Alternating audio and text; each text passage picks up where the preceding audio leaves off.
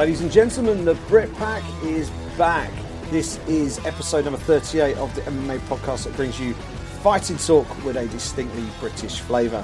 My name is Simon Head, and joining me via the wonders of Skype is Mr. Chamakar Sandhu. How are you, buddy? Feeling refreshed, re-energized. It's been a nice little break with no big UFC action, and we've got a belter of a card coming up this Saturday night with UFC 211, and Saturday just can't come fast enough for me. It's weird. Normally when you get a bit of a run-up leading into a card, you get the build-up, and by the time fight night arrives, everyone's going absolutely crazy for it. That buzz is only just beginning to kick in. It feels to me like the card is still kind of flying under the radar, which, if you look at the fight card, is absolutely ridiculous. It's going to be one hell of a fight card. There's good fights on the prelims on Fight Pass. There's very good fights on the prelims on FX, and the main card is absolute top of the milk stuff, as the legendary darts commentator Sid Waddell would have said back in the day. Absolutely top draw MMA from start to finish. It's going to be some night. So that's what we're going to do this week on episode number 38. We're going to go through UFC 211, through that fight card, pick out some of the stories, some of the fights that we're particularly looking forward to, maybe share a little prediction or two, you never know.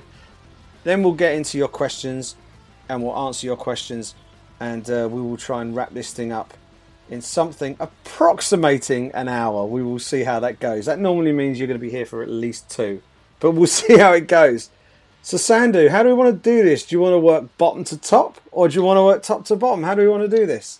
Well, to be fair, I'm looking at the card right now, and aside from perhaps Jessica Aguilar versus Courtney Casey, the preliminary card is pretty much full of unknowns, fighters without Wikipedia pages, and to be honest with you, fighters that do belong at that portion and that end of the card. Yeah. The Fight Pass only prelims. But I think we should just focus on the televised prelims, which will be kind of like the FX portion in the US, the BT Sports stream for us, and then also UFC Fight Pass, and then just head on straight into that chock-a-block 5-fight main card. Okay, so the prelim card, Sandhu, is actually on FX this week, which is a little bit different. It's normally on Fox Sports. You've got theories to why that is. I'm not 100% sure myself, but it is normally a Fox Sports 1 or Fox Sports 2. This week, it's on FX in the States. Yeah, I've got a sneaky suspicion that it might be to do with the NBA playoffs. Those always draw massive ratings for the major broadcasters stateside. It's the big sweepstakes, It's the crunch end, the business end of the season. It's like Sky Sports or BT Sport trying to get as many end of the season Premier League games for the top 2 or 3 teams that are vying for the Premiership or something like that. Every game matters. Everyone's tuning in. So I've got a little bit of a suspicious feeling that might be it.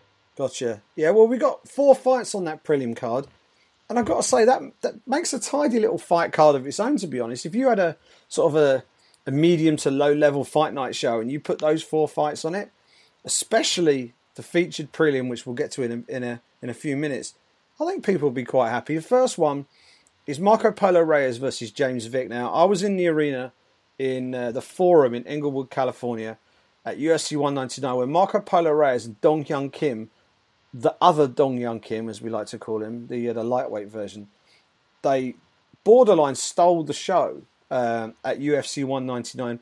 One of the sleeper contenders for Fight of the Year in 2016. Amazing performance. That fight had everything except for head movement, Sandhu. It was great fun. Everyone who was in the arena early absolutely loved that fight. Great performance from both the guys. And Polo Reyes has gone on from that, and he's got himself a sizable test in the form of James Vick, who is a local lad. It's a tough one to see Reyes getting the win here. Vick on home soil. It's hard to back against him, Sandhu. Yeah, Marco Polo Reyes last summer, Inglewood, up to no good. He was up to no good that night. He got the job done. But yeah, I mean, James Vick, the backstory here is this event's held in Dallas, Texas, and he's a proud Texas native, as is our good friend John Morgan, and he really wanted to get on this card, and he got his wish. And I'm always kind of curious to see how fighters react to the opportunity to fight in their home country or their home state or their hometown. I get it. You've got the opportunity to have your friends and family and fans come and see you live and in action instead of watching it on TV. Easy access for them. But how do the fighters react? Do fighters kind of use that as some adrenaline and get them through the fight, give them an extra 10%, or perhaps does the occasion overwhelm them? I've got a feeling, just from a stylistic point of view, first of all, like you mentioned, I think the boxing, the range, the reach advantage that James Vick's going to have in this fight, I think will be enough to get the job done. And if that isn't enough to get the job done, I think just that home crowd environment will be the proverbial 12th man on the pitch for him, and kind of egg him on to get the job done. Yeah, I think Polo Reyes will make him fight. There is no doubt about that. He will stand toe to toe with him and throw leather. Vick is a big, rangy lightweight. He must be one of the tallest lightweights on the UFC roster, I would have thought. And in terms of his reach, he must be right up there for having one of the longest reaches. He's got a 10-1 record. He got knocked out, actually on the same card that we were talking about just now, UFC 199. He got sparked out by Beneil Dariush. Absolutely crushed with a huge punch by Beneil Dariush in that. That was one of the knockouts of the year from Beneil Dariush in that. But that was his only career defeat. And he's beaten some solid opposition. He's got wins. He's got a submission over Ramsey Nijem, who's a solid competitor in the Ultimate Fighter. He's back in the Ultimate Fighter house right now. You wouldn't know that because you're not watching it, are you? Sounded tough. You're not really.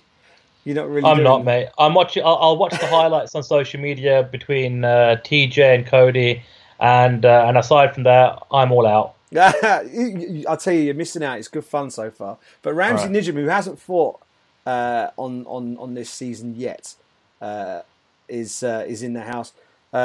He went through a previous season of the Ultimate Fighter, got himself into the UFC. He got subbed by James Vick. Nick Hine, who we know very well on this show, friend of the show, Nick Hine, he lost out as well to James Vick via decision. Jake Matthews, considered one of the hot up-and-coming prospects out of Australia.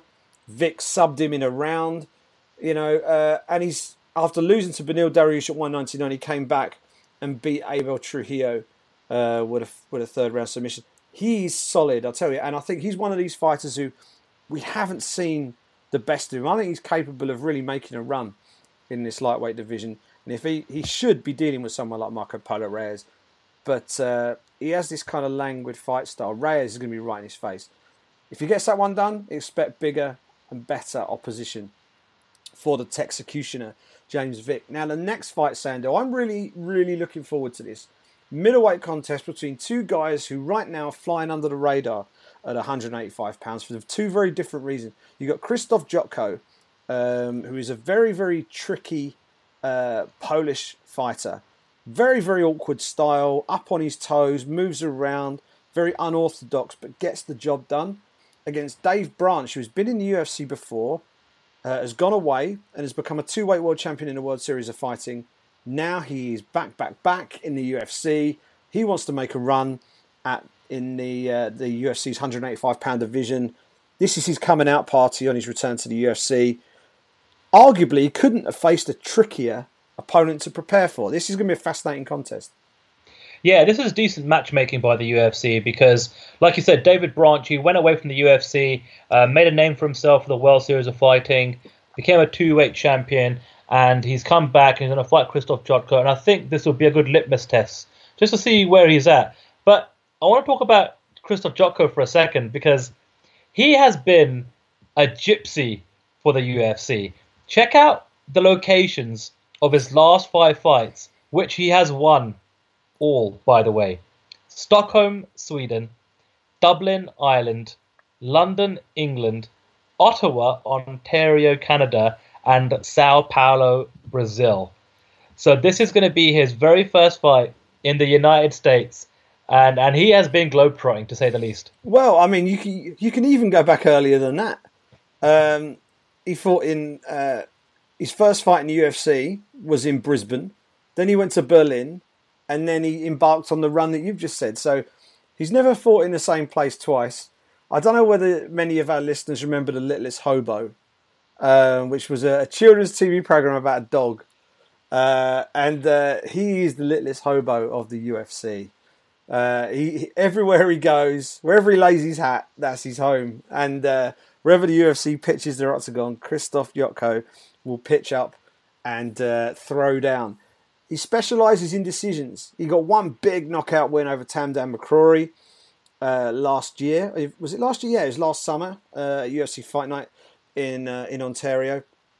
But really, it's been decisions all the way in the UFC for Jotko, who, as I say, is a very tricky opponent, very hard to look good against. So if Dave Branch can put him away, then that will be a real statement, I think. He's coming in.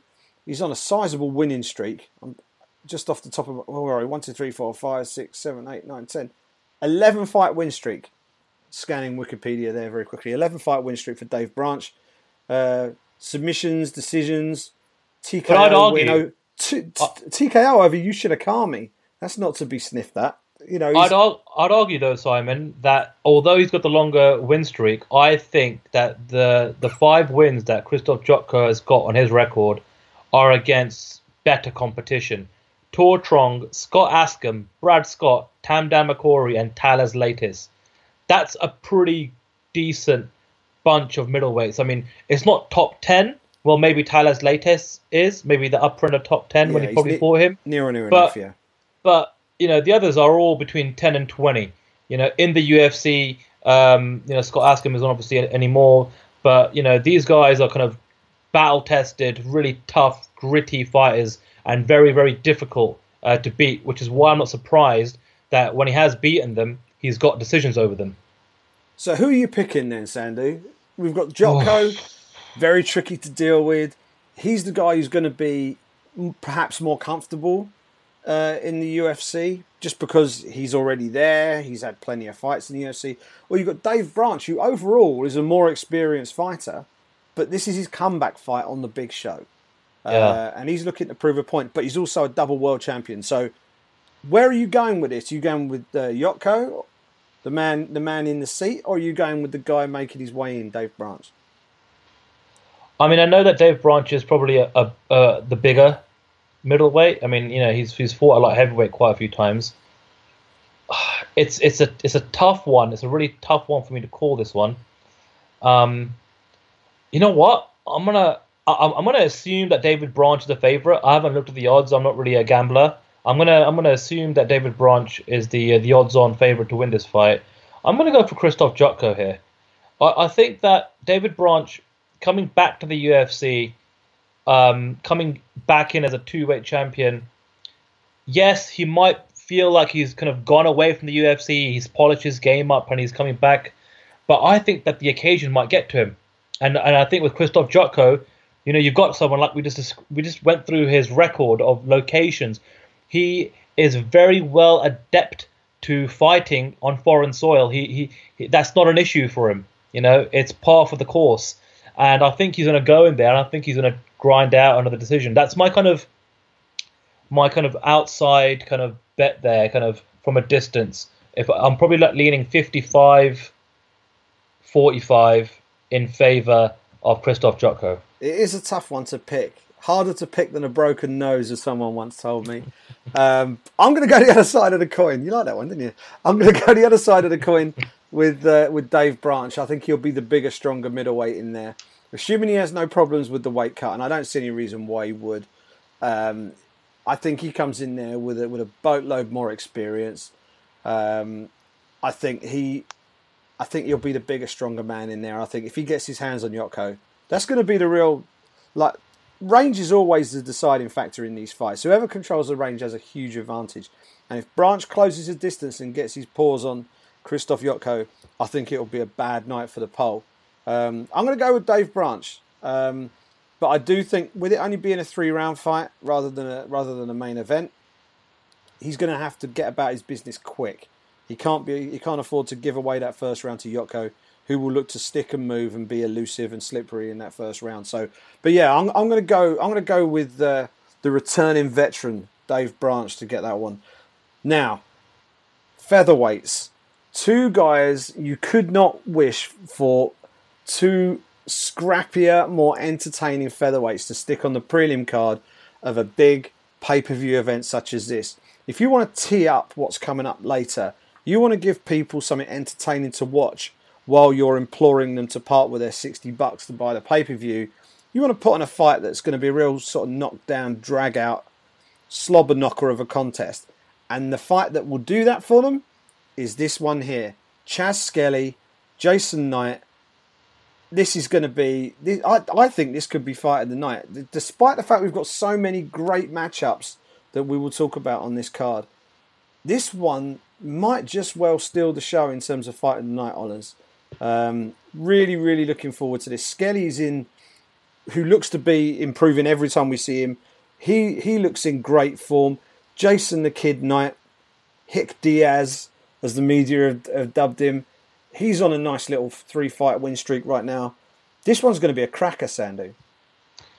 Yeah, and Chaz Skelly's another Texan who's got an opportunity here to fight in his home state. He's got a knack of getting some rear naked chokes. He loves getting chokes around the neck, and I don't know. I've got a sneaky suspicious feeling that Chaz Skelly might get another one here against Jason Knight. Although having said that, Jason Knight, he's coming off a rear naked choke win of his own against Alex Caceres. So and that was actually a really good fight. I enjoyed that. That was a couple of months back in January. But yeah, flip a coin, take your pick. But if I'm gonna, if you got a gun to my head, I'm gonna lean either which way. I might just lean towards Chaz Skelly here. Yeah, I think there might be a little bit more buzz around Jason Knight, but I think you look at Skelly's record. He's only lost 2 fights, and those fights were against Musab Bektik, who he took the distance, and Darren Elkins, who he also took the distance. So he's never been finished, and the only 2 guys who have actually beaten him, one of them was by a majority decision. Bektik, not all of the judges gave the fight to Bektik. There was a draw in there. So Elkins and Bektik, if you're dropping decisions to those guys, you're not doing too bad. And everybody else, I mean, he's beaten a former Cage Warriors champion in Jim Allers. He's been in there with Maximo Blanco, and most recently he beat Chris Grutzmacher. But I think this is going to be probably the toughest fight that he's had, aside from those 2 losses. And you take a look at, Jason the Kid Knight. He's lost to Kawajiri in the UFC. That was his debut, but he's beaten Jim Allers as well. Dan Hooker, who I always enjoy watching fight, he beat him, and Alex Caceres. I'm siding with Hick Diaz here, Jason the Kid Knight. I just think he might be the guy to sort of take it up a level. But this is going to be a cracking fight. I'm really looking forward to that one. So you're going with Chaz Skelly, aren't you? You're going with Skelly for this one. Yeah, I'm going with Skelly. So we've got a bit of a difference of opinion here on this. It is good. I don't know. We should try to figure out some way of making things interesting moving forward with some of these predictions. Are you suggesting a wager? Something. We need to figure something out. Maybe listeners can throw a suggestion or 2 at us and figure out what we can do with the show. Maybe we can make it into a segment. I don't think we should listen to listener suggestions. They'll offer up some sort of crazy forfeit, which I will inevitably have to do. So no, yeah, whatever it is, let's see what we do. Even if it's for a pint, then I think we should put something on it. Maybe a pint and a cheeky Nando's. A pint and a cheeky Nando's. I can stretch to that. But yeah, that's going to be a cracker. Now that is all merely the hors d'oeuvre, the starter, the appetizer, the taster ahead of the main card. However, before we go into the main card, there is one fight that really would walk onto any main card anywhere in the world except Dallas on Saturday night, by the sounds of it. Eddie Alvarez versus Dustin Poirier at 155 pounds.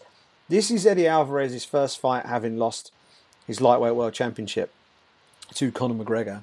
You might have read about it at UFC 205. And he's taking on the Diamond, Dustin Poirier, who is always one of the most exciting fighters in the UFC. He's never in a bad fight, that guy. And I think just a stylistic matchup between these two, it's going to be, that will be one of the best fights of the night as well. Just from a stylistic point of view, that's one of those where you almost want to shut your laptop lid, sit back, and just watch it, because there's going to be so much going on. It's going to be such high pace, and it's such a tough fight to pick.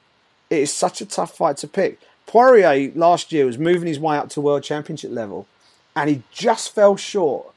I think he was one fight away from potentially being right in the mix, and then he lost to Michael Johnson in a fight that a lot of people, myself included, were tipping him to win, and he got knocked out in the first round.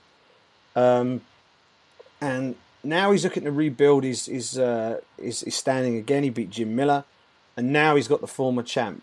But if he'd have beaten Michael Johnson that day, he might have been in a position where perhaps he could have been fighting Eddie Alvarez. So we've now got this fight. Which way are you leaning with this, Sandu? Because this is a tricky one. This really is, and you got to think about Eddie Alvarez and what he must have gone through the last 6 months or so.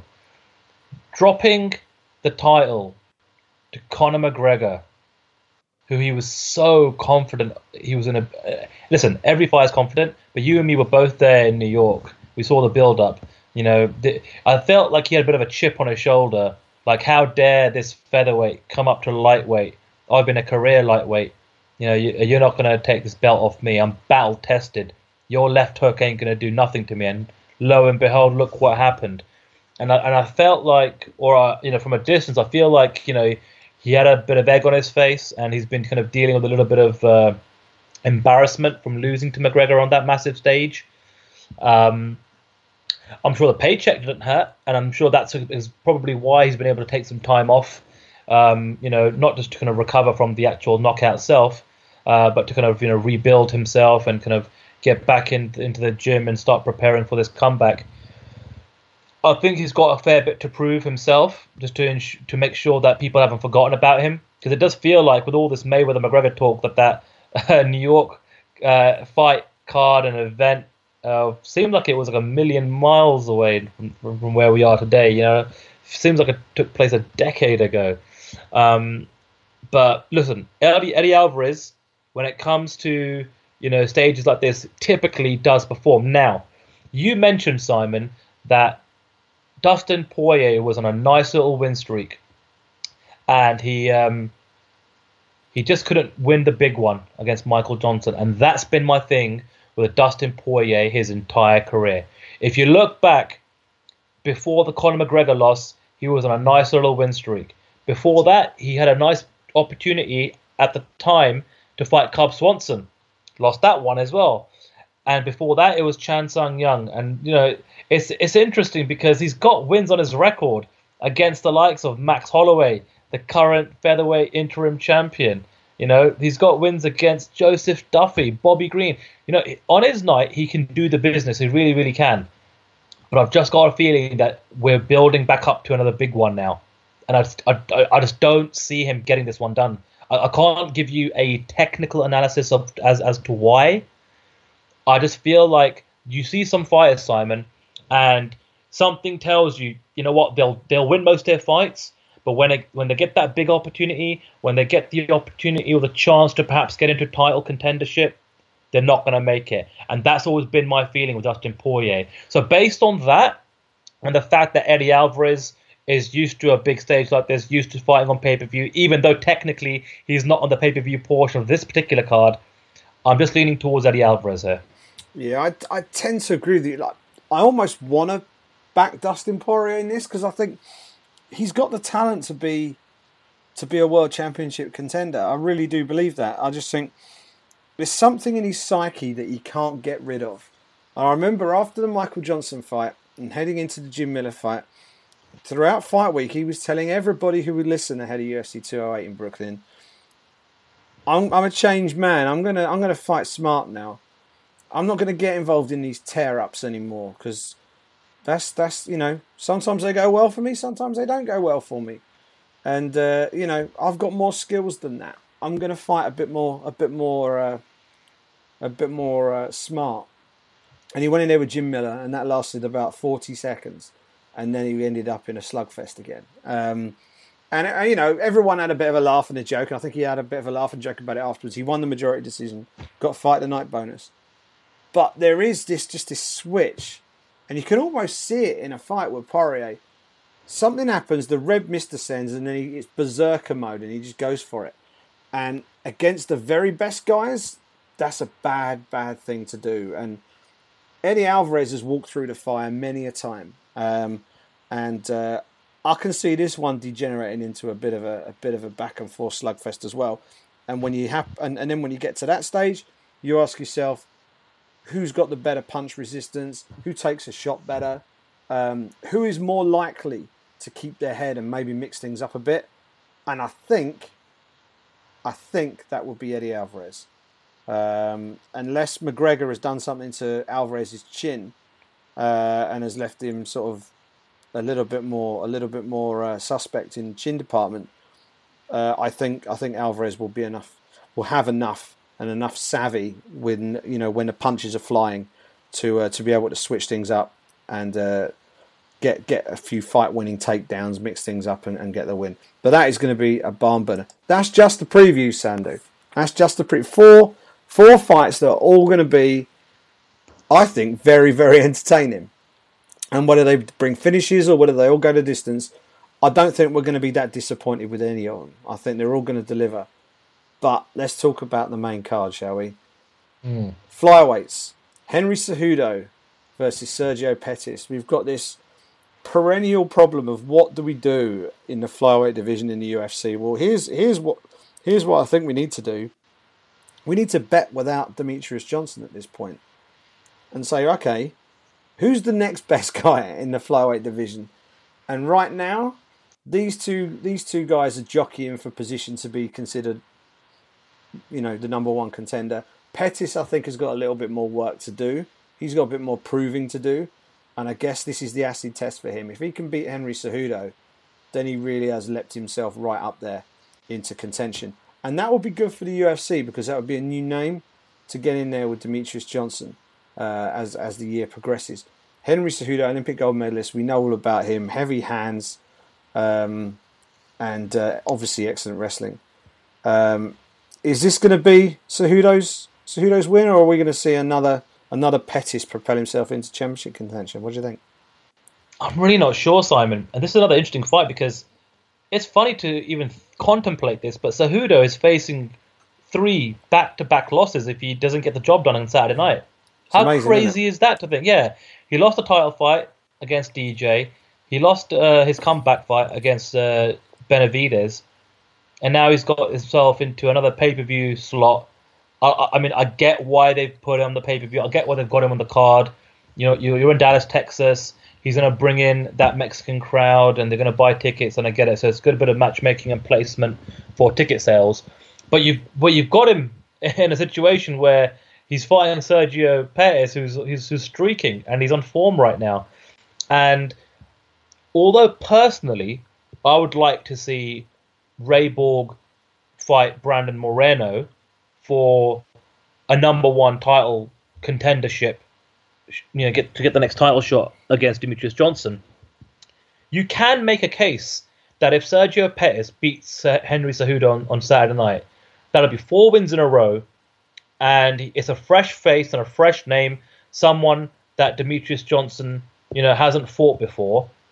And if Pettis beats Cejudo and then cuts a promo on the mic, job done. I think you might be able to sneak in there, with perhaps Borg and Moreno being matched up later on in the year, perhaps to get a shot maybe in the first half of 2017, something of that ilk. So that's what I think could happen. I mean, it's still a tough fight, though. I mean, it's so hard, to kind of definitively kind of say, I think Sergio Pettis is going to win because, like you said, Cejudo is such an amazing grappler/wrestler with his background. And we've seen in the past with, Sergio's older brother, Anthony Pettis, he came from this amazing taekwondo kickboxing background, and he did suffer some losses, two wrestlers in the early stage of his career. especially when he got to the UFC. So perhaps this might be a learning curve fight for Sergio Pettis, unless he's been able to really incorporate the grappling aspect of the game a little bit earlier and better than Big Brother. So if I'm leaning towards anyone, I think I'm going to go for the more experienced veteran athlete and competitor in Henry Cejudo. And he's got his back to the wall. So I think he's going to have to really kind of, let his hands go as well a little bit and prove something and make a bit of a statement. But I'm just leaning towards Henry Cejudo. I'm talking, again, 55-45 in favour of Henry Cejudo. What way you got this one, Si? Chamatkar 55-45 Sandu. Yeah, I'm going for Cejudo. I think he's the stronger man at the weight.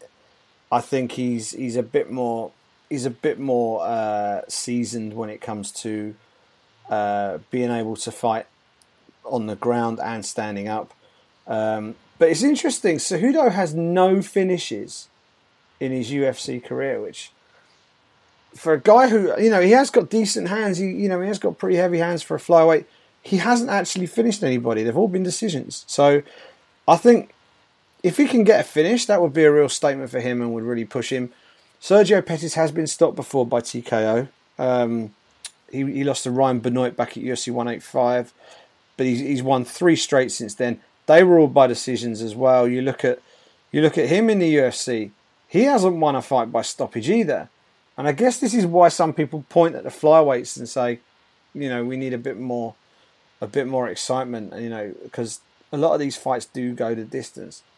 I think in a fight that is likely to go the distance, I think Cejudo will have the advantage because he can mix things up with the takedowns, and I think that will be the deciding factor. I think he gets the win. He'll either TKO him on the floor and get his first stoppage, or more likely he'll grind it out. Embrace the grind, as Mike Goldberg would say, and get the win via decision. So, but that's the first fight to kick off the main card, and we'll do a lot to help position the winner as a potential title contender. The next fight is one of my favourite fights on the card, one of my favourite fights of the year so far, and a fight that I don't even know where to begin. Frankie Edgar, Yair Rodriguez. Over to you, Sandu. What a fight this is.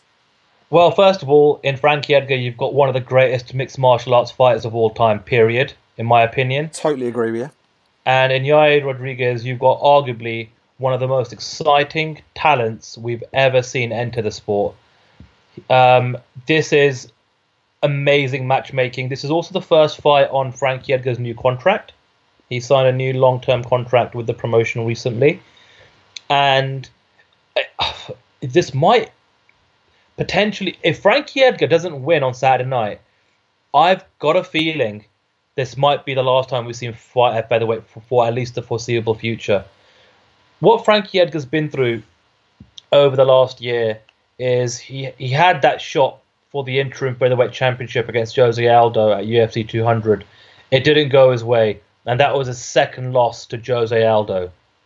He did bounce back, though, in New York against Jeremy Stevens. If he can put Yair Rodriguez away, you could potentially put him into a situation where he could, fight for a championship if Max Holloway wins. I don't think he's going to get a third crack at Jose Aldo. No. I think he's going to need a few things to go his way. But before we even talk about potential title shots and things like that, he has his hands full with Yair Rodriguez. And, I saw some stuff on social media with Rodriguez, all suited and booted, hanging out with the president, Dana White, at the big boxing event this past weekend in Las Vegas. And that was Canelo and Chavez Jr. And he says that he can, in his opinion, he could be a bigger star than Canelo in Mexico. And, Mexico's a big market for the UFC. If he can, putting it on Rodriguez, if Rodriguez can put away Frankie Edgar, I think he'll catapult himself right into title contention. And with him, It doesn't matter who wins between Max Holloway or Jose Aldo. You put him straight in. He's on this fantastic win streak. He's got all the flair and the talent, and I think it's not too soon. I remember John Jones. People thought, oh, this is maybe a little bit too soon. And look at him. I like sometimes, just sometimes, when fighters are starting their career a little bit early, they're on this streak. I say you put them in and see if they can beat the world champion. Because even if they can't, they've just got learning experience. They can rebuild, and they've got time to rebuild. So this is a massive fight for both Frankie and for Yair. And if I'm going to lean towards anyone, I can't go against Yair right now. His kicking skills, his acrobatics, his athleticism in there. I think he's just going to be considering how great Frankie Edgar is in terms of his speed. I think Rodriguez is going to just be a little bit too fast for him. And with Frankie, he's great in the pocket. I think Yair is going to dance around him, and I don't think Frankie's going to get close enough to even land.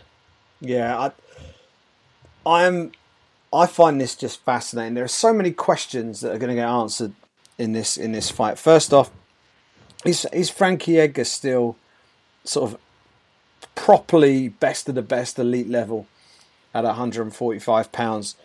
Is Yair Rodriguez the real deal? You look at the people he's beaten, they're decent opponents, but no one remotely at the level of Frankie Edgar. This is a big, big jump for him. And there are question marks, and I still have question marks over him, rightly or wrongly. In the lead up to the BJ Penn fight, some of the things that he said in the lead up to the fight have me a little worried, I've got to be honest with you. Talking about moving his training camp around, and even then he was talking about the camp that he was with then. I think he was training with Jackson's for that one.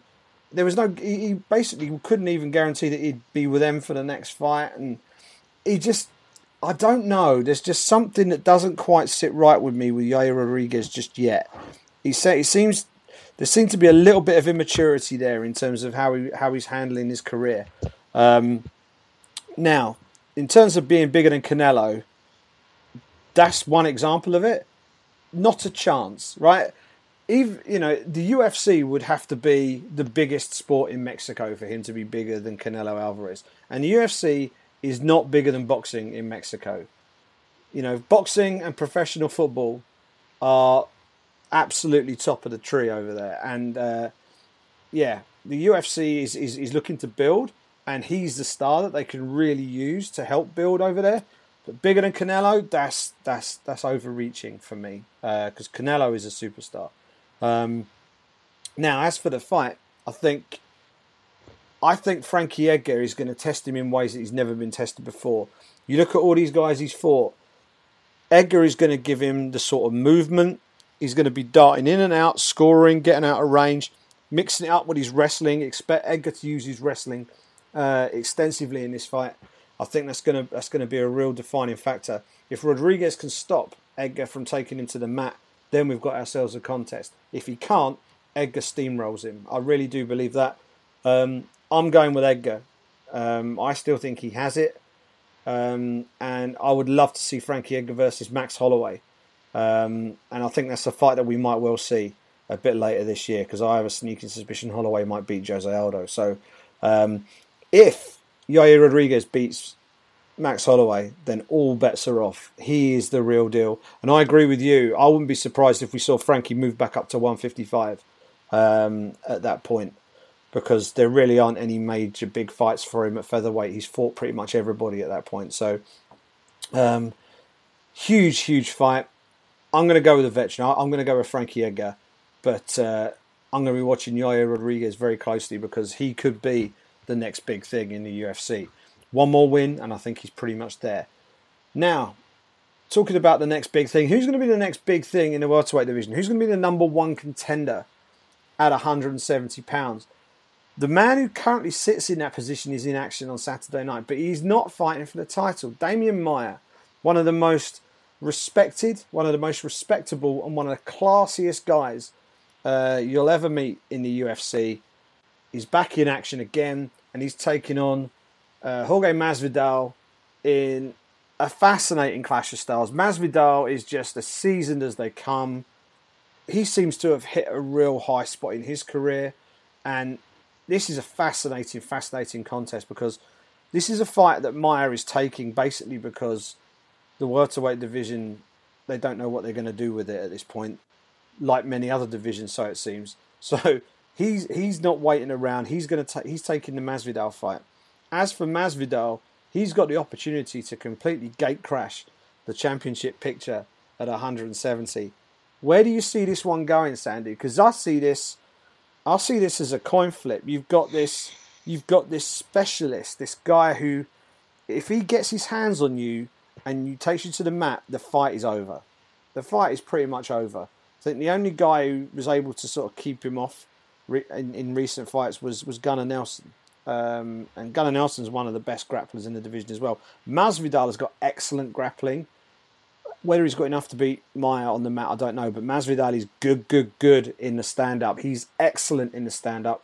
One of the slickest strikers at 170. So, where is your hard-earned money going on this one, Sandy? I think we've got a bit of a theme running here, Simon, today, because this is yet another very, very tough fight to call. It really, really is. The last time Masvidal lost by decision was at Bellator 5 back in May of 2009. Now, he's lost plenty of fights since then, but they've all been by decision, and most recently quite a few split decisions. But since he's kind of like settled in to the welterweight weight class, he's on some form. He's beat Ross Pearson wasn't at 170, the other 155. But the TKO win against Jake Ellenberger and Donald Cerrone. Actually, I want to run it back a little bit. Did Ross Pearson fight on 170 or 155 side? Ross Pearson fought him at 170, I think. Bear with me a second. Was it a catch? Bear with me a second. Where was this? Sorry, when was this? This is UFC 201. That would have been. Do you know what? I'm looking at it right now. I think it was a 170. It was. I think it was a 170. That one threw me off because it was a short notice fight. I think Pearson stepped in short notice for that fight. There you go. That's what it is. Okay, cool. So look, he's got 3 fights at 170 on a win streak, which is good for him. But Damian Maia, my God, this guy, he just doesn't seem to lose at the moment, and he's been wrapping everybody up like a Christmas present, and he's been getting it done with relative ease. If you look at his record, Carlos Condit, Matt Brown, Gunnar Nelson, Neil Magny, who was streaking at the time. It's unbelievable, and I think he was there once before. He had a crack at the middleweight championship when he fought Anderson Silva. That was a debacle of a fight in itself, and ever since he's been having to claw, itch, scratch his way back. He reinvented himself in the welterweight division, and he's got a few performance of the night bonuses along the way, and he's got himself into a great situation here. Now, many may argue that he should already be fighting for a title, and this fight with Masvidal shouldn't even be taking place. Now, with that being said, just last week, Tyron Woodley did post on social media that Champ Camp has started. So I'm curious to know and find out whether the UFC are actually waiting for this fight to pass and essentially grant the winner of this fight the next title shot against Tyron Woodley, or whether they've already got somebody else in mind or in play for Woodley, and the winner of this fight is just going to have to wait. What I do want to see is whoever wins this fight, get on that microphone, call out Woodley, cut a promo, and solidify your position to the masses as the rightful person who should be fighting for the welterweight championship next. Now, with that all being said, which way am I going? Shock horror, it's another 55-45, Simon. You don't tell me. And I don't know what it is. I'm going a little bit against form versus form here. Although Maia has got more wins versus more, I suppose, game opponents and more recognized opponents, more higher ranked opponents. There's something about Masvidal's swagger, something about his energy, something about the way he's carrying himself, which just makes me feel as though he's going to get the job done. As long as he can avoid the takedown and avoid some of the scrambles, keep it on his feet, I don't think it'll take too long for him to let go of his hands and get the job done. That's the way I think it'll be early. I think it'll be round 1 or round 2.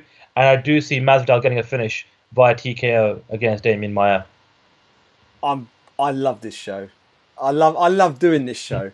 But I love this show in particular because so often when we do this, we end up doing these previews and we talk about a fight and I'll say something and you'll say, yeah, I agree with you there, Si. And you'll say something and I'll say, yeah, I agree with you there, Sandy. I completely disagree with you again. This is good. We've got a difference of opinion. We need to write these things down after the show and keep score during fight night. And I'll be hammering you on WhatsApp whenever my picks beat yours. Because I'm going for Damian Maia. This is a guy who he's at the absolute zenith of his powers right now. His list of victims is as good as anything in that 170-pound division. Tyron Woodley's CV doesn't stack up to this. Stephen Wonderboy Thompson's CV doesn't stack up to this. Robbie Lawler's CV arguably doesn't stack up to this. So Damian Maia has been in there. Do you know he hasn't been finished in 8 years? Unbelievable. 8 years, and he's fighting in an absolute shark tank of a division. And he's not ducked fights. He's been in there with pretty much everybody. And, you know, he's either lost out on the cards or he's beaten them. I think this is the time for Damian Maia to sort of break out of the nice guy persona, because he is a genuinely nice guy. But he's also a journalist. He's a trained journalist, Damian Maia. And I think he will have seen what's been going on. He needs to win this fight. He needs to win it decisively. And I think he will. I think he'll win by submission. And then he needs to get on the microphone and say, enough's enough now. No more running, Tyron. There's no one else in a better position to take you on than me. You've started your fight camp. I'm ready for you, sunshine. International Fight Week. Let's do this. And just get the fight booked. Because International Fight Week needs another big fight. Tyron Woodley's in training camp. And if he's doing a longish training camp, it kind of fits either just before or during International Fight Week. Now's the time. Now is the time. And I think this is the time where Damian Maia really, really does make a statement. He's got the trickiest, most difficult seasoned opponent to come up against, because you really could make a strong case for this going the other way, and as you just have. But and it would almost be a travesty if he lost at this point, because he's earned his shot. He shouldn't have to earn it again. It's like for any English or any soccer fans listening, the 1966 World Cup final, the only World Cup that England never won.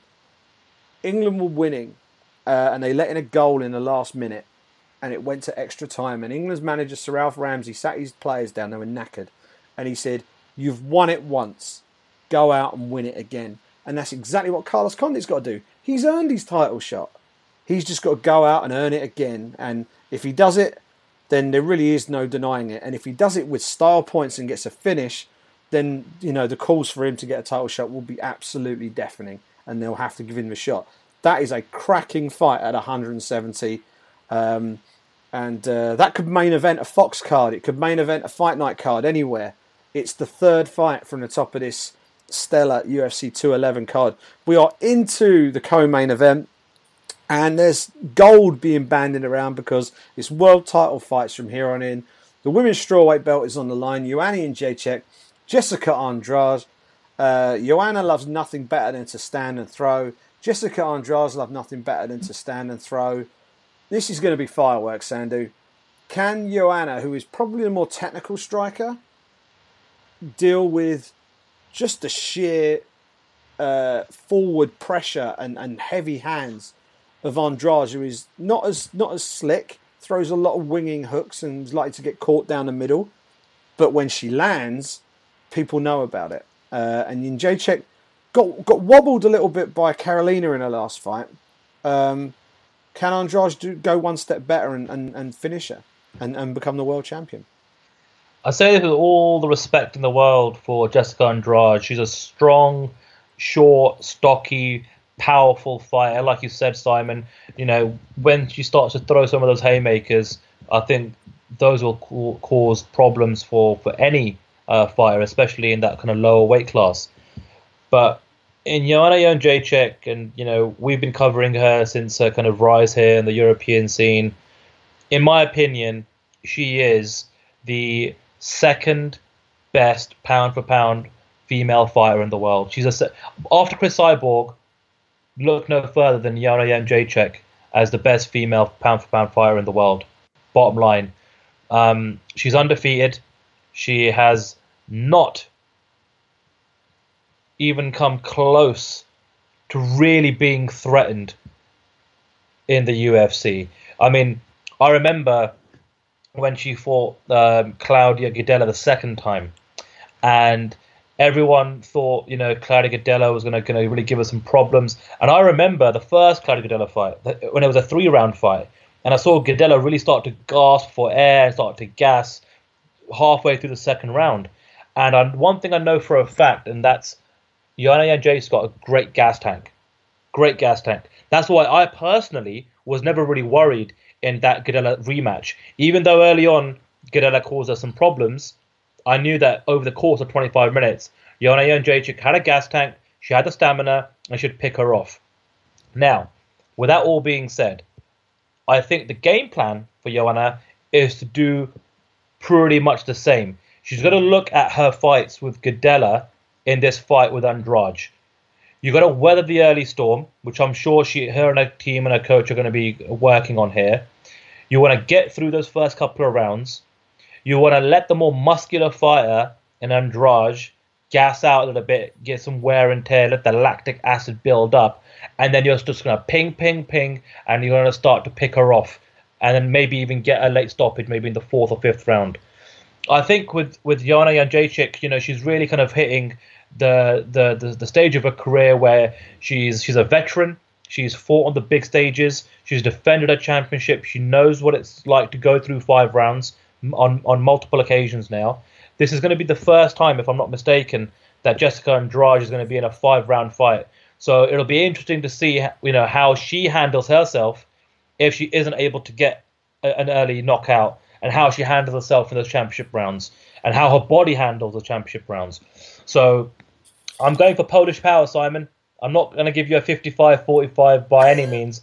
I'm super confident in Joanna Jędrzejczyk. And again, I say this with all the respect in the world for Jessica Andrade, but for me, Jędrzejczyk is just a cut above the rest when it comes to that division. Yeah, it might not be 55-45 in terms of your split, but I wouldn't be surprised if the scorecards read 50-45 at the end of the fight, because I agree with you. I think Joanna is just a class apart. I think the danger comes early on, and I think Joanna will know that. She'll be fighting off the back foot, moving around, and looking to sting Jessica as she comes in, because she's going to have to enter the striking range of Jędrzejczyk. And Jędrzejczyk, her straight punches, she throws straight punches as well as anybody in the UFC. There's very little wasted movement with the way she throws her shots. Very economical, and she loads up well. She does something that the Diaz brothers do quite well, particularly Nick Diaz. Not all of Joanna's punches are full tilt punches. They're thrown stiffly, but some of them are a lot stronger than others. And you can see when she fights, when she really loads up on her shots. And I think being able to mix and match in terms of mixing up the power, just scoring, just popping away, I think that will be important for her, because she knows how to pace herself over a 5-round fight. Claudia Gadelha gave her everything she could handle in the first 2 rounds of that fight, and she won it down the stretch in the end, did Joanna. So I think the blueprint here, go back and watch the Angela Hill fight, because Angela Hill fought Jessica Andrade and did pretty well, I thought. I thought she really did show an awful lot of holes in Andrade's game, most notably her susceptibility to straight shots and counter punches, because Hill countered and landed very well with straight shots throughout the fight. Angela doesn't seem to have that viciousness to her strikes that Joanna has. And I can see nothing other than Joanna and Jacek retaining that UFC Women's Strawweight title. And the question after that is, where does she go from there? Because she's getting close to cleaning the division out. So it's going to be interesting to see what she does next. There has been talk of a 125-pound division. There was indeed a press release about the launch of a 125-pound division and an Ultimate Fighter season that was going to actually crown a new champion, much as it did with the strawweight division. Everybody was excited about that. Everybody, even you would have watched that season of Tough, Sandu.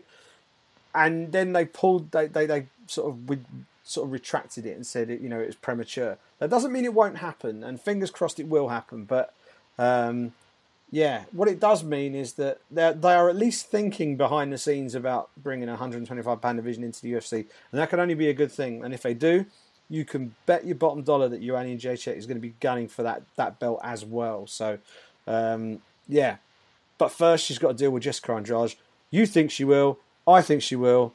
And we'll see how that goes on Fight Night. Now, let's talk about this main event, Sandu. I am absolute...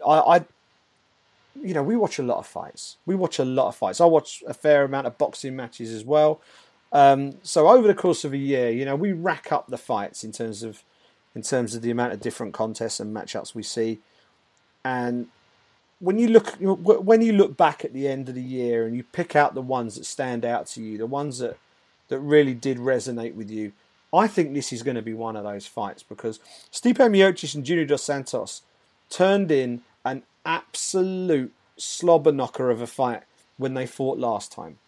It was a fantastic fight. It went all 5 rounds. It was fight of the night down there in Phoenix, Arizona. And Junior Dos Santos got the unanimous decision victory. Stipe has kicked on from then and has become the world heavyweight champion.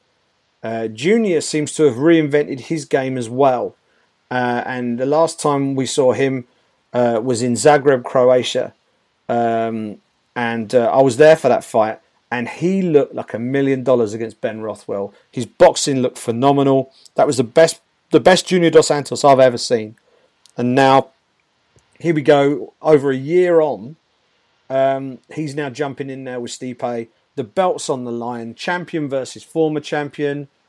This one really is tougher to pick than a broken nose. Where is your money going, Mr. Sandu? Because you can make a case for either man, really. This is...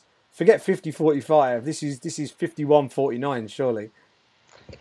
Yeah, you talk about being tough to pick than a broken nose. I think we might see a few broken noses in this one, because the last time these two went at it, you're right, they went hell for leather for 25 minutes. I like the fact that Dos Santos has actually had about a year off. Now, I know that it wasn't intentional.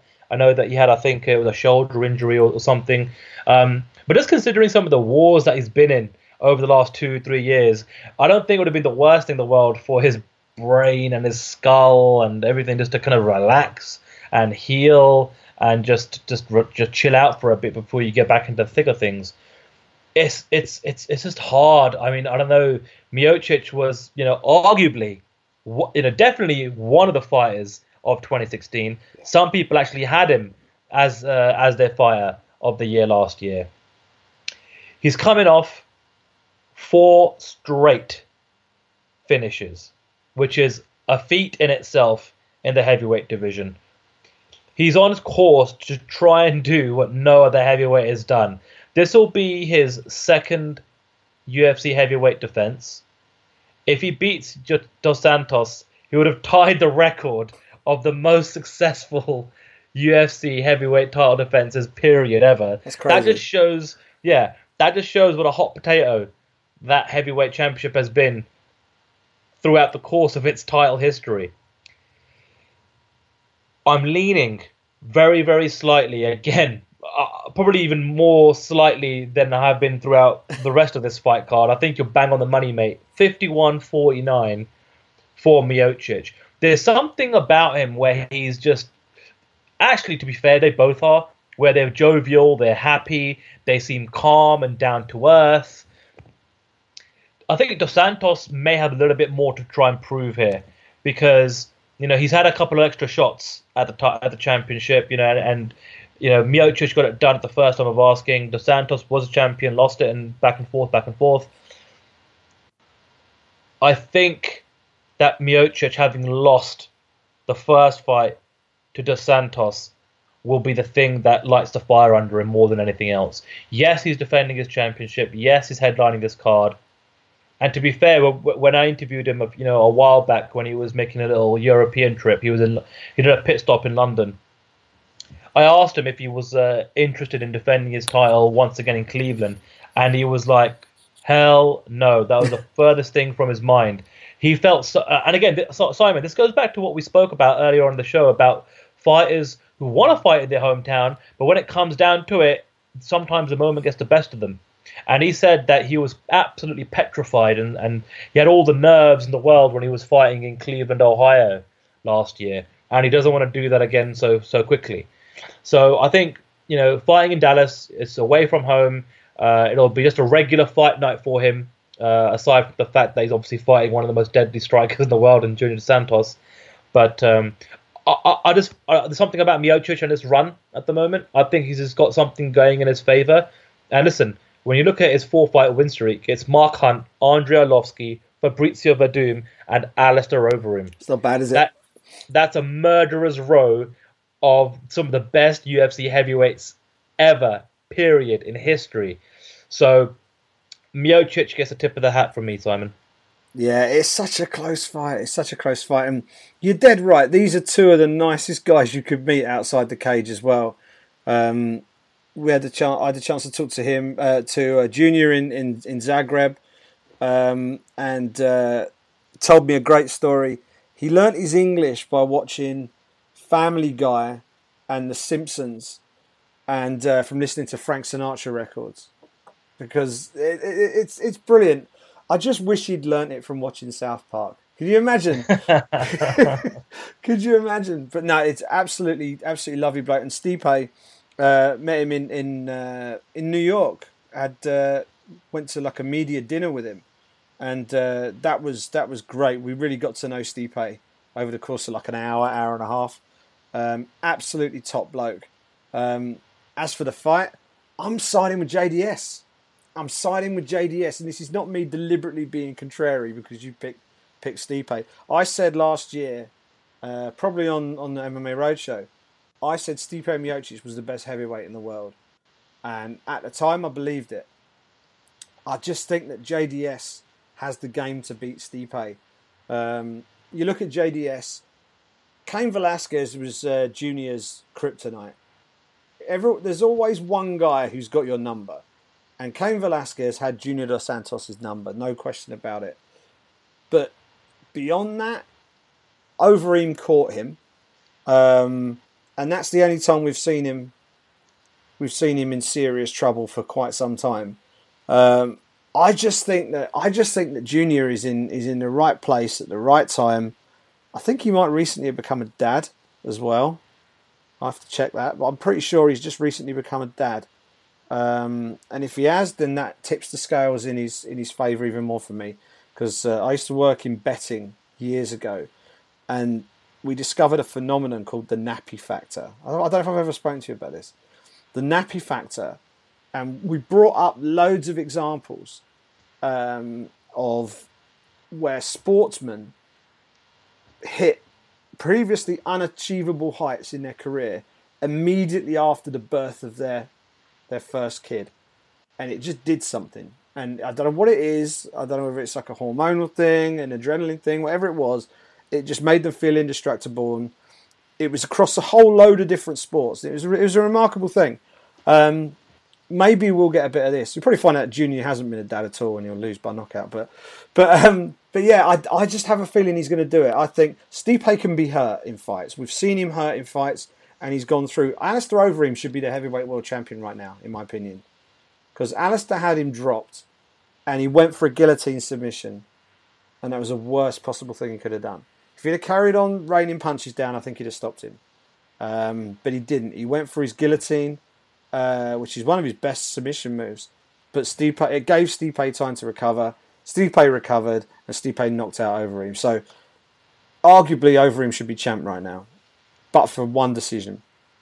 Junior Dos Santos is probably the hardest hitter in the heavyweight division, not named Mark Hunt. So I think he can stand there. He can take a licking and keep on ticking. He'll stand in front of Miocic.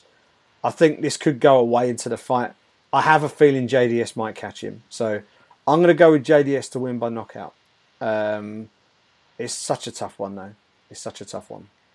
So, if anything, we've just made our preview show very easy for our listeners to put their money down on the fighters and make their own picks and predictions.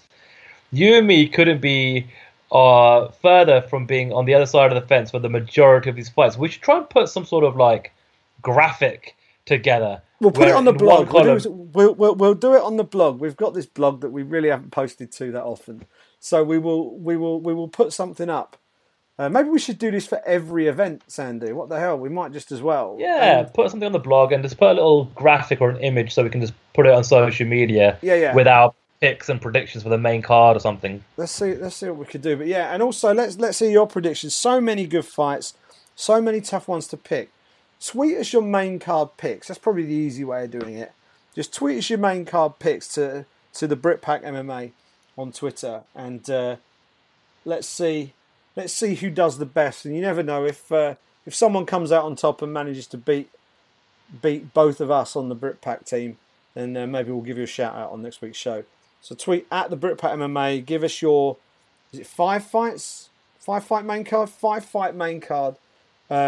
Just give us the surnames, all the people you expect to win, and we'll see how we do on Fight Night on Saturday night. It's going to be one hell of a fight in the main event. And then you look all the way down the card. There's so much good stuff to look forward to. Very little opportunity for a pee break. So don't overload on the liquids too early in the evening. I would say, because you'll end up missing something. Great stuff. Great card. Looking forward to Saturday night. But before we leave you this week on episode 38 of the Britpack, we have some business to take care of. We've got some questions to answer, Sandy. We certainly do. We're going to get right into it. Chuck Liddell, Simon. Chuck Liddell sent us a question. No, he didn't. But he is the topic of our very first question, which Adam Labar says, Chuck Liddell coming out of retirement for, quote-unquote, the right fight. Does this happen? And if so, does it headline a Bellator MMA event? So, for those of you who follow Chuck Liddell on social media, you would have noticed a recent pic of him in his old, Iceman shorts, and my God, for his age, he is certainly looking the business, number one. Number two, he's not currently employed by the UFC anymore. They've, when WME IMG kind of took over, they made a lot of cuts to the roster, the backroom staff, and one of the cuts was Chuck Liddell, which, to be fair, I think he'd be one of the first to admit he wasn't really doing too much to earn that monthly paycheck anyway, to be fair. Not like Forrest Griffin, who's doing his rounds, and he's always been on the European circuit trying to help him promote the sport, and they've got him doing some bits and pieces for Fight Pass. I think that was a friendly favour from his old manager, lifelong friend, and UFC president Dana White, just getting him on the books as some sort of pension plan for his post-fight career. Now that's gone.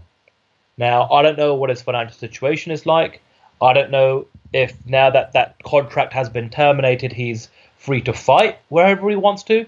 I have absolutely no idea. Do I want to see him fight? I think that's regardless of where he fights, where he might fight, whether it's in the UFC or against Bellator, and whoever the opponent would be. Do we want to see Chuck Liddell fight? Now, for me, Simon, the majority of me, of everything that I am as a fan of this sport. Know where this is going, by the way. Says no. I don't want to see him fight. We saw how he kind of exited the sport, and it wasn't in highlight reel fashion in his favour. It was actually the opposite way. There's a deep, dark, dirty pit of my stomach that for some reason wants to see him make that walk one more time, and it can be against you can give him some kind of favorable and friendly matchmaking, whether it's an aging off TRT Vitor Belfort. I don't know. Maybe you can just bring back Tito Ortiz one more time so you can just finish him and he can ride off into the sunset with a win. I'm not sure. I'm just being honest with my feelings. I don't want to see him fight. The purist in me, the journalist in me, the guy that cares about this sport so much, and the human being in you. The human being, I care for Chuck's well-being, and I don't want to, see him, suffer any more knockouts or concussions or punishment. And I genuinely mean that. But just to, maybe it's because we've seen so many fighters in this Reebok gear, and to see someone who was so iconic, Simon, someone who had no restrictions with Reebok, outfit, policy and all this, business, and was really able to make himself an icon of the sport, not only with his fighting style, but with his attire and his demeanor and his personality, his mohawk, and the whole package.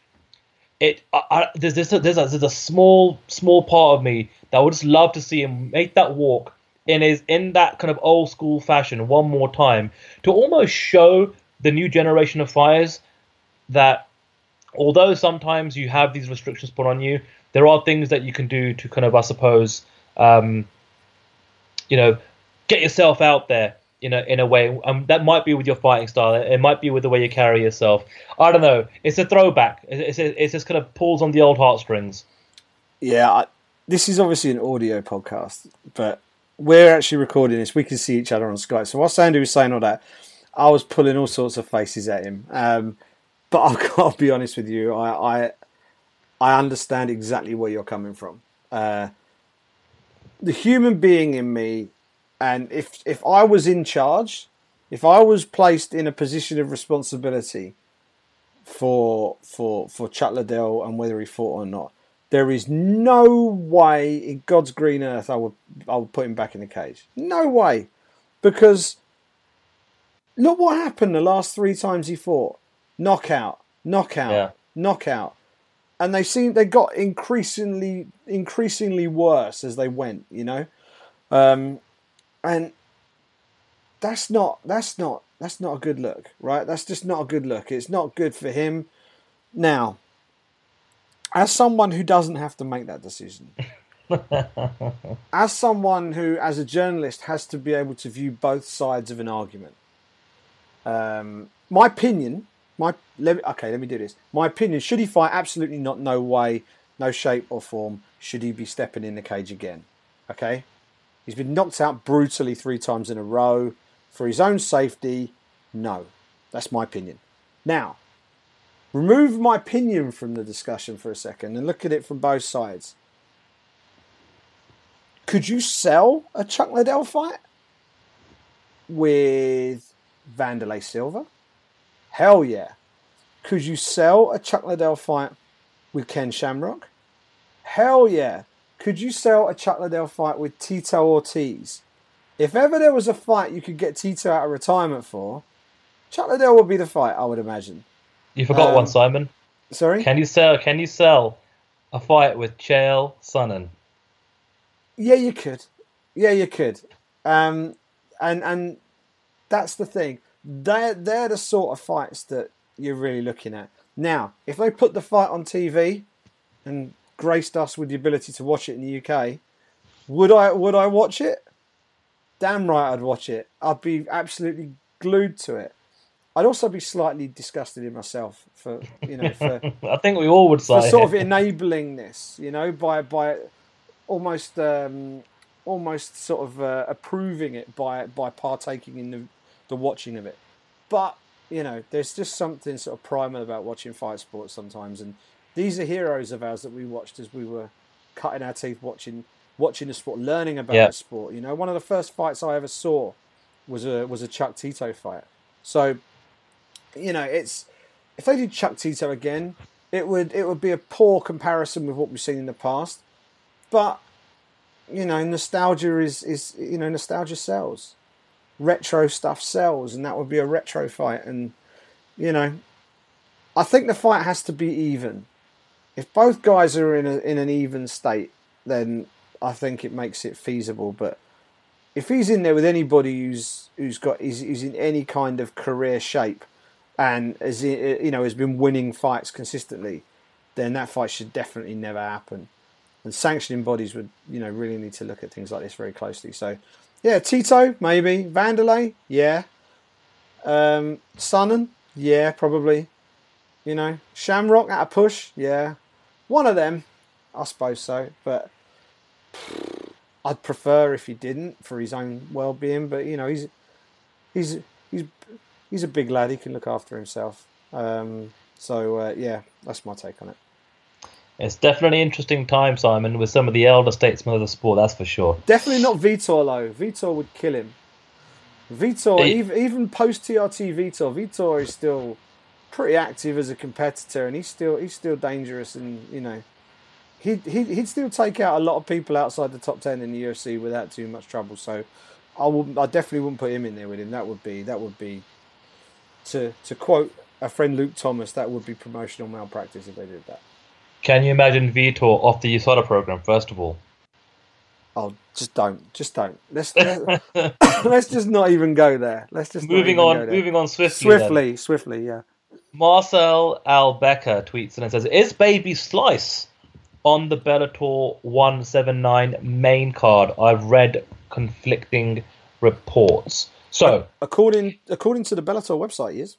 Right. So, it's a bit of a weird one. I actually haven't had a chance to get this confirmed, but from what I can see, it'll probably be the kind of the featured prelim. It looks like that the main card is going to be a 4-fight main card. I just can't. I get it. He's got the whole kind of link to his father and everything. But look, Kevin Ferguson Jr., aka Baby Slice, is 0-1. He had his very first pro fight last November. It didn't go his way. He lost via submission, guillotine choke to Edward Colantes in the second round. Now, they matched him up with Darrell Griffin, or DJ Griffin, and he's making his pro MMA debut. I don't think that Bellator are gonna stick this fight on the main card. That's going to be kind of televised over in Spike, in the primetime slot, and then, Channel 5 and Spike here in the UK, because it's just not going to be really high-level MMA whatsoever. Now, I could be wrong.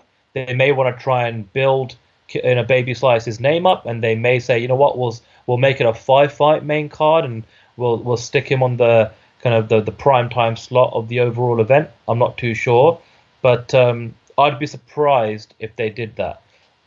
So what we do know is that this was a very last-minute decision. I'm actually going to be interviewing Baby Slice this Thursday, so look out for my interview with him towards the back end of the week on MMA Junkie. And I actually am going to speak to him about when he took this fight, what kind of shape he was in, because for them to announce this fight just literally 2 weeks before the event is very, very short notice. So I'm kind of curious to find out whether Baby Slice was in camp or whether he was just literally called, at the 11th hour by Bellator to say, hey, look, your dad was supposed to main event the London show last year. Would love to have you, play some part of this card as an homage to him. And that's the reason he took it. These are all the questions that are unanswered at the moment, and I'm looking forward to kind of asking him when I see him on Thursday. But what are your thoughts, Simon, just on the fact that, they did announce this fight on very short notice, and he's going to be a part of this event in a few weeks? Yeah, I'm not too sure. I mean, it's interesting that I actually think he will be on the main card, because that would be a very strange fight to headline the prelims with as well. I think, and also, of course, this isn't on pay-per-view in the States. This is going to be televised on Spike on a tape delay in the States. So yeah. So I think I tend to think that they will put it on the main card. Okay. Because he's Kimbo Slice's son. The prelims aren't going to be televised, so it makes sense to put him on the TV. They can tell the Kimbo story. They can, almost by way of a tribute to Kimbo, they can do that as part of the broadcast. So I suspect he will be on the main card. I suspect he will be the first man up, and then after that, you've obviously got the four the four more seasoned matchups there. You've got Chet Congo against Augusto Sakai, Liam McGeary, Linton Vassell at light heavy, Derek Anderson, Michael Page at welterweight rather, and Paul Daly versus Rory MacDonald in the main event. Yeah, I think that will be on the main card just because I think they'll put it on the TV. As for why they brought it in at short notice, I have no idea. Bobby Lashley was supposed to be on this card, but he isn't. So I don't know whether that might have had anything to do with it, whereby they looked to draft in Baby Slice. Although we got told a while back that Baby Slice was going to be on this card, didn't we? When they came over to London, Scott Coker told us this during the media scrum that he was going to be on the card. It just wasn't confirmed. So if Kevin Ferguson Jr. knew back then it's not really short notice to him. It's whether DJ Griffin has had any notice at all to prepare. But given that Coker told us in London, when was that? Early Feb, wasn't it? It was like the first week of Feb, I think. That Kimbo's son was going to be on the card. Then you would think that he's been prepping for the fight since then. So, I think he's probably had a decent enough run up. Whether DJ Griffin has or not, I don't know. Yeah, well, I guess we're going to find out sooner rather than later where his placement on the card is going to be. You may well be right, Simon. He may be on the main card. I look back to his promotional debut, and they stuck him as the featured prelim. Right. That's why it makes me think that they'll probably put him back in that slot again. Yeah. But that was a 5-fight main card. This is currently a 4-fight main card, so they may bump him up, and it might be a 5-fight main card. We'll find out though in the coming days. Right. So Stuart Tuckwell says, after an unfortunate outcome at the weekend's Cage Warriors, will we now see Long versus Amusu title fight? And if so, does the winner end up in the UFC? And I'm going to double that up by another tweet that comes in from Cage Warriors play-by-play commentator Bradley Wharton, who says, how long before Lou gets a UFC call-up? So I didn't watch the Cage Warriors event on the weekend, Simon. I know you did. However, I did see Lou Long's spear, which caused the injury to Che Mills and got him a TKO victory. From the outside looking in, I haven't followed him too closely, but he's on a decent win streak right now. He's another Welsh fighter, which I'm sure the UFC would be, happy to utilize, especially when they've got so many UK cards year on year now, it seems like. But, when it comes to somebody I do know very well, and that's Carla Musu, he should have been in the UFC a long, long, long time ago. So, if Lou Long's got to get through Amusu to A, win the championship, and then B, get into the UFC, he would have definitely earned it the hard way. But first of all, Si, why don't you kind of give our listeners and myself a little bit of a breakdown, some feedback, your review of the Cage Warriors event this past Saturday night, and then your thoughts on Lou Long and his future. Yeah, Cage Warriors 83 it was. It was live on Fight Pass. You can watch all the Cage Warriors events live on Fight Pass these days. And it's on BT Sport as well. So the main card was on Fight Pass and BT Sport 2 in the UK. It was in Newport, Wales. And Wales is becoming a little bit of a hotbed of the sport. There's some real strong prospects coming out of Wales now. Obviously, we know Brett Johns is in the UFC, former Cage Warriors bantamweight champion. We know that Jack Marshman is in the UFC, former Cage Warriors middleweight champion. And we also know that John Phillips, who is also a former champion, is now in the UFC. So we've got 3 Welshmen in the UFC. And this is really the next generation coming up. We've got Jack Shaw look really good in his first in the first fight on the main card. Beat a Frenchman called Commandé, just took him down and just wouldn't let him up. It was very impressive, really strong wrestling, and then going to his submissions and beating him with a belly down armbar. Really impressive stuff. Italian Giovanni Melillo, I'd never heard of him going into this fight. Took on Mohsen Bahari, who I have heard of.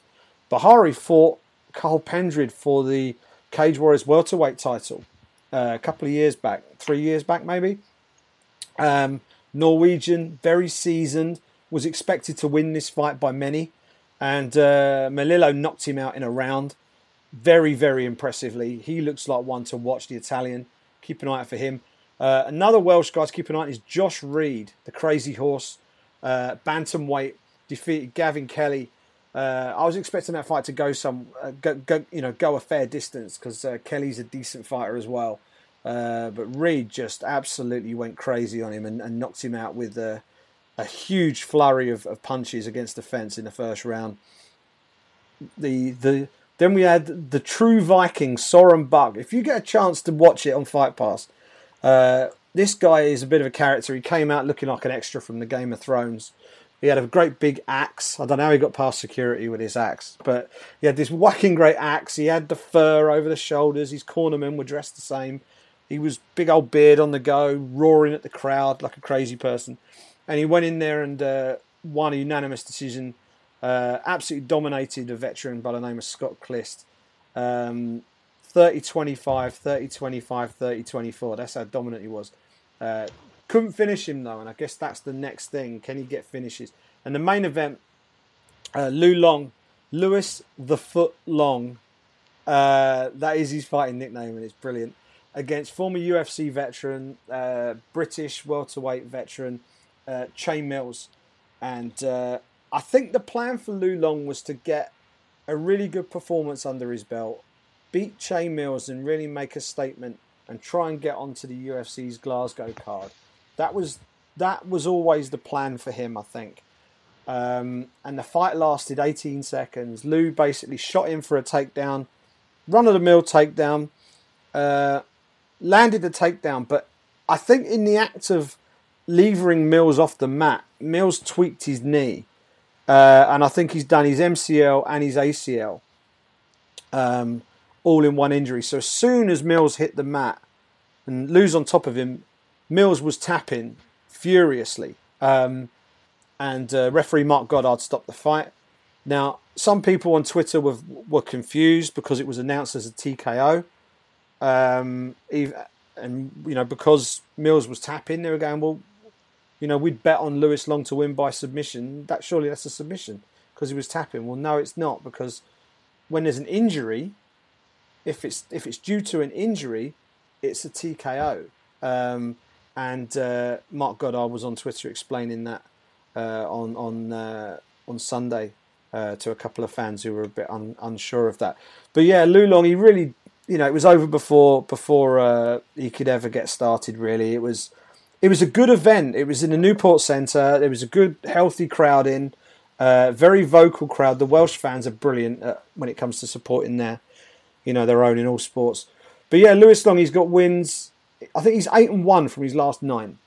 And I think Mills was the guy who I think if he could have got a big win against him, a guy who had fought in the UFC, that would have given him a platform to call for the shot in Glasgow. And you never know, he might have got it. But because of the way the fight went, it's hard to see whether they'll give him that chance now, because he hasn't been able to elevate his position from before the fight. So maybe they do the title fight with Carl Amasu.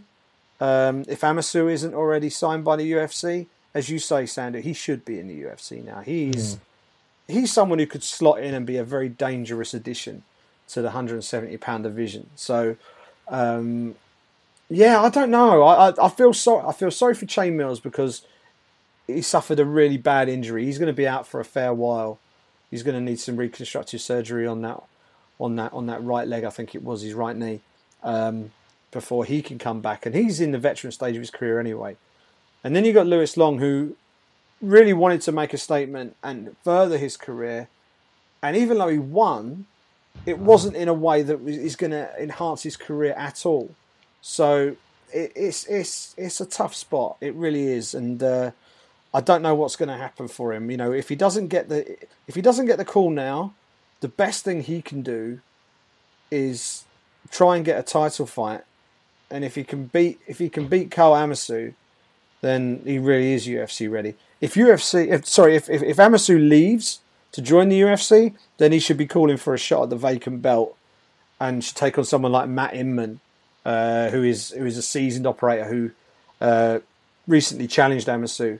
He fought Amasu for the vacant belt. So It's a tough one. It really is. I feel sorry for Mills because of the injury, and I feel sorry for Long because he hasn't been able to further his career. But as an event, mate, brilliant, really good. And they've got an event coming up. I think June the 2nd is the next one in London at the Indigo at the O2, which is where, if you remember the Michael Bisping Anderson Silva weigh-ins, yeah, it's there, and they do the cage up on the stage. They have standing at the front. So it's a bit like being sort of behind the goal in a football match. So you've got all the crowd on the floor, standing, and everyone upstairs is in the posh seats. And it's about 1,500 people in there, give or take. And the atmosphere in there was pretty raucous last time. So I'm expecting that to be another good one on June the 2nd. That'll be good fun. Nice one. And you're going to be at Bama this weekend, aren't you, Si? Yeah, I'm going to be at Bama. It's been a while since I've been at a Bama event. And I've got myself all booked up to make the trip up to Birmingham. I've been actually one of the first MMA shows I covered, other sort of outside of London. I think it was the first was Bama 7, which was in Birmingham, and went and covered that. And yeah, like always get well looked after by the Bama guys. You know, I enjoy what they put on, just as I enjoy them and Cage Warriors. They're very different in terms of how they put their shows on, and they look different on the TV, but you know, while they are competing brands and they're very different, I enjoy both products. To be honest with you, Cage Warriors would appear to give a more straightforward route into the UFC, insofar as they're in partnership with the UFC. Well, they're in partnership with UFC Fight Pass at least, and they've got that clearly defined line straight in, and they've got so many fighters that have been through and made it. But Bama have built their reputation as well, and you think people like Mark Diakiese have been through the system and are now pulling up trees in the UFC. So that's going to be a fun night. I think we've got I think there's 4 title fights. It's a 4-fight main card, 4 title fights. What have we got? I'm just trying to find it. We are at Bama 29. It is. So the main event is a battle for the vacant heavyweight title. Former rugby player Brett McDermott, who always used to compete as a light heavy, he's now fighting at heavyweight against German Ruben Wolf for the vacant heavyweight belt. The middleweight fight in the co-main is going to be a cracker. Yannick Bahati versus Matt Hallam. That's a rematch, and that's going to be for the vacant Bama World Middleweight Championship. Really looking forward to that. There's a little bit of heat behind that rivalry. As I say, they fought before. Hallam was doing pretty well in that first fight, and then Bahati eventually took over and beat him. So big rematch there. We've got a lightweight title fight for the Lonsdale British lightweight title. Tim Barnett against Mario Said, and then opening up the main card is the welterweight British title between Terry Brazier and Walter Garhadza, who I've seen fight a couple of times. He's one to watch for sure. And of course, they've got an absolutely packed undercard as well. That'll be streamed. I think they stream that on Sport Bible. I think. Is Sport Bible? No, Unilad. They stream that on Unilad, and they have the main card is going to be on Dave. They've got a new TV deal, Sandu. So they're going to be live on Dave on Friday night. I think I'm guessing it'll be about 8 or 9 p.m. Our friend Andy Shepherd will be hosting that with David Hay and Paddy Houlihan. So yeah, that'll be good fun. Looking forward to that. That's good stuff. Simon Head on the regional local circuit here, covering local MMA. Love it. The final question comes from Graham Hughes, and he says, have the other middleweights got a case when it comes to the title being held up, considering the GSP Bisping fight isn't until November? So we've got a bit of an update here for you guys. Early this week, late last week, GSP put out a little video on social media essentially saying that he wasn't going to fight Michael Bisping until after October. Now, he's also, last week, spent some time at Madison Square Garden saying how much he'd love to fight in MSG. It sounds like, Simon, and it looks like, that the Bisping GSP fight is going to most probably take place in Madison Square Garden now, at that kind of similar, date and slot that the McGregor Alvarez fight took at the back end of last year. And if that happens, and if that's the case, then this would have been the longest period in the history of the UFC middleweight championship where it hasn't been defended for so long. So it's unfortunate. I get it. I get everyone's concerns. Obviously, this being the BritPack, where I suppose inadvertently happy for Michael Bisping to get his big payday, considering how much of the heavy water he's carried, not just for the UFC here in the UK, but just promoting the sport in general in the UK, and being that kind of brand ambassador and that British ambassador, being the first of a British champion. We've said this multiple times on the show, Simon. He deserves to kind of be able to finish his career and be comfortable financially, not only for himself but for his family as well. And this is his opportunity to get that financial security once and for all. Now, the question is in relation to all the other middleweights, and Anderson Silva had a big outburst on Ariel Helwani's MMA Hour show last week. Today, he posted on social media and said that he's going to be out of UFC 212 because the UFC wouldn't agree to him fighting Yoel Romero for an interim middleweight championship. You got Yoel Romero, who's obviously just biding his time, waiting to see how things develop between Bisping and GSP. Then you've got Gegard Mousasi, who I'm sure we're all pretty confident will re-sign with the UFC, but he's right up there as well. You could make a case for him getting a title shot, but it looks like a part of his negotiation is to try and get a main event slot on that Rotterdam card, which I think would make all the sense in the world. And then you got Luke Rockhold, who's obviously very peeved off himself. So you've got some angry and frustrated 185-pound fighters, Simon, who can't really do much about the situation. They can either fight to stay active, or they can sit back and let time pass by, but that can perhaps cause a bit of ring rust. And some of these guys, especially the likes of Yoel Romero, they aren't getting any younger. So I guess kind of going back to the question, can you sort of understand, or do, in your opinion, the middleweights have a strong case for being peeved off with this whole situation between GSP and Bisping? Yeah, absolutely. And the issue here is we've got a guy coming back into the UFC. See, Michael Bisping agreed to fight Georges St. Pierre. That fight was agreed. And then they did a big press conference, didn't they, in Vegas, and announced the fight. They didn't give it a date. And now the fight has been announced. The goalposts seem to be moving. I think all common thinking at the time was that they were going to try and line this fight up for International Fight Week. And then it changed. And it was like, okay, it's likely to be September. Now we're talking November. And I think if the fight's International Fight Week, then I think you're within the bounds of a slightly longer than usual layoff, but you're still pretty much within the time frame. Once you get to September, you're stretching the patience of the other contenders. Once you get to November, you're taking the piss, I think.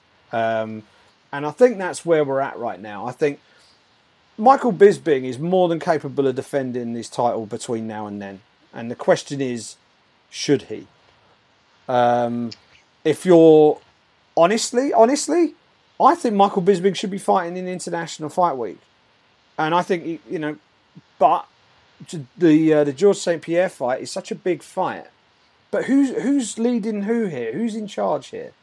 Bisping's the champion, but Georges St. Pierre seems to be dictating terms in terms of when the fight's happening. So, I don't know. I mean, GSP is in some ways he's played this very well because he's created the buzz about him coming back.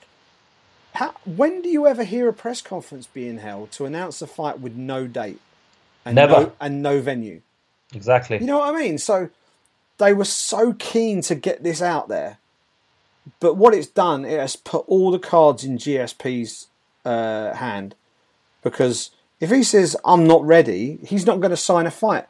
Bisping has basically committed himself to this fight now. Now, it's going to take one hell of a decision for Michael Bisping to say, well, screw you, I'll fight you in November if you're ready in November, but I need to defend my belt. That is one course of action he could take. I think from a business standpoint, I think his management would advise against that, because the big money fight is the Georges St. Pierre fight. And while Bisping did a fantastic job to beat Luke Rockhold and get the championship belt, you look at the people who he could potentially be fighting in International Fight Week, whether it's Yoel Romero, whether it's Rockhold again, whether it's Gegard Mousasi, they're all incredibly competitive, very, very difficult fights. And those fights could go either way. So it would be an enormous, enormous gamble on Bisping's part to now back out of the GSP fight as his next fight and take a fight in the interim. It causes one hell of a problem, and the person who has caused the problem, and Bisping gets a lot of flack, the person who's caused the problem is Georges St. Pierre. Because Bisping was all ready to fight, and GSP's the one moving the goalposts as far as I can make out. So if this is the fight that the UFC are committed to, then fine. They need to create an interim championship belt. They need to do it at International Fight Week, and they need to do Yoel Romero versus either Luke Rockhold, Robert Whittaker, or Gegard Mousasi. And then the winner of that fights the winner of GSP versus Bisping. And that's something that I also think is very important. If this GSP Bisping fight happens, as part of that fight contract, I think you need to lock in the fact that if GSP wins, he has to defend the belt. Otherwise, why bother? Do you know what I mean? You know, all this, everything has become an absolute mess with some of these championship belts, and we need to get back to brass tacks, and we need to get back to what this sport is about, and that is the best fighting the best, and the people holding the gold belts are the best fighters in the world because they've beaten the best guys. Bisping beat the number one guy in the world, Luke Rockhold, to win the belt. GSP really shouldn't be jumping into a middleweight title shot, in my opinion. The reason he is because he sells. And if I was Rockhold, if I was Whittaker, if I was Mousasi, yeah, I'd be pissed off. I'd be, you know, if it was happening in July, I'd be like, that's annoying, but I'm going to get my shot. I'm going to get my shot next. No one's going to fight for the belt until 2018. That's basically what we're saying. No one in the middleweight division in that list, you look at the middleweight top 15, no one whose name doesn't, you know, basically anyone who isn't Michael Bisping, no one from rank 1 to 15 is going to get in a middleweight title fight for the undisputed belt until 2018. That's not right. That's not right. And this needs dealing with. It really does. And I think GSP is he wants his cake and he wants to eat it as well, you know. And the UFC need the money, so I think they're bending for him. So that's my take. That's the end of the questions, but I do want to end on this, Simon. Break out the red nappies. We want to give a big congratulations to Connor and Dee. Dee gave birth to a baby boy, a healthy baby boy, named Conor Jack McGregor, or Conor McGregor Jr., as he'll be better known as moving forward. And the happy couple and new parents didn't waste too much time in getting Conor McGregor Jr. set up with a verified and official Instagram account, which, as of this recording, already has, without any posts whatsoever, over 55,000 followers, which is absolutely remarkable. But I wanted to say, Simon, Conor McGregor's a father now, right? Yeah. You're a father of one. You've got your second one on en route, coming up sometime in the next kind of like 4 or 5, 6 weeks or so. Yeah. What is Conor going through right now? He's a couple of days into fatherhood. What's kind of going through his mind with his baby boy in his hands right now? The best way to describe it is basically everything you learn in life as a man, right? As you're growing up, you learn just bits and pieces about living life, right? And you live your life by certain rules and timetabling, and you know that at certain times certain things happen and all the rest of it. The minute you have a baby, you can rip all of that up and throw it in a bin because it's absolute chaos. Your world turns upside down. You're running on very little sleep to start with, and it's adrenaline for most of it.